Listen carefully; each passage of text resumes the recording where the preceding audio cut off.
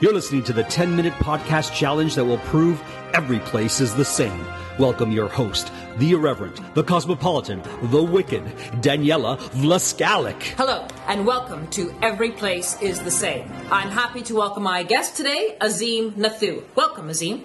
Thank you for having me. Azim, now you have spent time in Nairobi, Kenya, and New York, New York. Is that correct? Yes, it is. Would you say that these two places are the same? I would say in many respects they are the same, and in some they are different. Well, you might think they're the same. I might think they're the same, but I have a feeling that some of our listeners might be doubting. So, in this episode, we are going to prove that Nairobi, Kenya, and New York, New York are the same. Tell me about living there, walking around. What's it feel like? What's it look like? Well, Nairobi is now very different to when I grew up. It was a much smaller city, and there were roughly the amount of cars that could be sustained by the infrastructure and the roads that are there. Unfortunately now, the infrastructure is still the same, but the cars have quadrupled in number. So there's a lot more bustle, a lot more traffic, which would probably be similar to New York, with all your Brooklyn bridges and all the arteries into New York City. On the other hand, on the way to school, we would pass by Nairobi National Park, where we'd see giraffe and zebra and impala bound about before math class. So, and all on a backdrop of Mount Kilimanjaro, which was 500 miles away. Sounds amazing. So tell me what it's like walking around in New York City. I would have How to it say... looks like, feels like, smells like. Tall buildings, smell of hot dogs, but then you have the oasis of Central Park, within which to sort of take a break from the bustle of the city. Also, And what would you see in Central Park?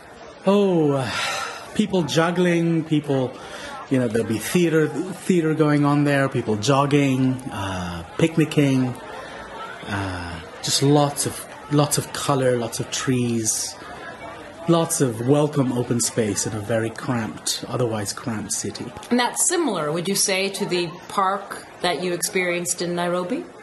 Yeah, except, you have a little more wildlife in Nairobi. Would you say there's some wildlife in Central Park? Well, I suppose, perhaps in the evening hours, but I was hitting the theaters by that point. Yes. Did you ever see any rats, for example? In New York? Yes. They have quite the rat population. To be honest, I think there were so many other stimuli that I didn't quite get the attention of the rats. Right. Let's talk about landmarks. Okay. What are some famous landmarks in Nairobi? Well, one which continues to stand is the KICC, Kenyatta International Conference Center, which was the tallest building for many, many years. Of course, now it has been taken over by skyscrapers and hotels and the like. Mm-hmm. Now, from what I understand, Nairobi also has the largest ice rink in Africa. I didn't know that. Where up to 200 people can go ice skating. Wow, that's great. Now, they do some ice skating in New York, is that correct? They do. And I believe that Central Park is one of the venues for that as well. Very similar, isn't it? I suppose. Though I'd love to see the ice rink in Nairobi, and that is quite impressive that they do. I think they are on the verge of putting a bid for the Winter Olympics, but we'll have to wait and see. Tell me about some landmarks in New York. Well, the Statue of Liberty stands out, the Empire State Building, and the Guggenheim. Is that correct? It's definitely a museum, yes. Now, are there some interesting museums that you can tell us about in Nairobi? Well, the Nairobi National Museum has a large snake pit, which you can visit and perhaps even feed the snakes. They also have an encaged boa constrictor, which is very, very large. Now, some people might say that Wall Street is a snake pit. Would you agree with that? Absolutely. And you could feed them as well, I bet. Oh, I'm sure they feed themselves quite well on their own. What's something that you would do in the evenings in Nairobi? For entertainment, there is a a significant nightlife with bars and restaurants and, as there are in New York as well. And you could also catch a jazz band at a local brewery. In Nairobi? In Nairobi, they have... Tell me about that.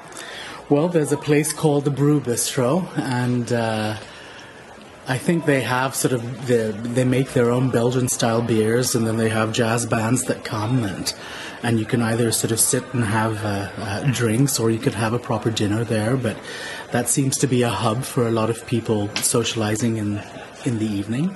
There's also a place called the Carnivore, which is a restaurant where you can have all kinds of meat, from your regular beef, lamb, chicken, then impala, ostrich, crocodile, etc. And then it turns into a nightclub at night. Now, do you enjoy jazz? I love jazz. And as a matter of fact, some of the best jazz that I've had has been in New York. A basement venue called Smalls Jazz that sat 15 people and went on all night. I am familiar with Smalls. It's a wonderful jazz venue, and I also love jazz. Uh-huh. So, if I were to go with you to New York or to Nairobi, you could take me to a fabulous jazz bar. Is that right? Either way, absolutely. Now, there's a lot of famous writers and theater in New York. Yes. And have you attended some of that? I did. There was one time I saw American Buffalo with William H. Macy, and the second night, that trip, I saw Cabaret, followed by La Boheme at the Met. Incredible. Now, Nairobi has a history of some very famous novels and actors. Out of Africa is written by Karen Blixen.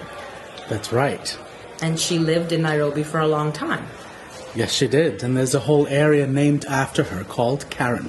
That's right. And that was also made into a famous film, wasn't it? Robert Redford, Meryl Streep, I believe. And a lot of films are made in New York as well. Yes, they are. Lupita Nyong'o is from Kenya. That's right. She's also from Nairobi. Yes. Lots of a very famous actress. Mm-hmm. And a lot of famous actresses working in New York as well. And that is a huge similarity. It is. I hadn't thought of it that way. Amazing. Well, Azim, you have been an amazing guest. I'm so happy that you could be on here to talk about jazz, which we can find in both of these amazing cities. Indeed. Incredible parks with amazing wildlife. Mm-hmm. If you're a fan of ice skating, you can go to Rockefeller Center, or you can go to this largest ice rink in Africa, in Nairobi. Put your skates on, go for a spin. And all that traffic, hustle and bustle, you can't escape whatever city you're in. So thank you, Azim, for being on our show and for proving that Nairobi, Kenya and New York, New York are the same. You just listened to Every Place is the Same, hosted by Daniela Vlaskalik and produced by Drumcast Productions. Leave us a 5-star review on iTunes and follow us on Instagram at Every Place is the Same. Until next time, enjoy your travels.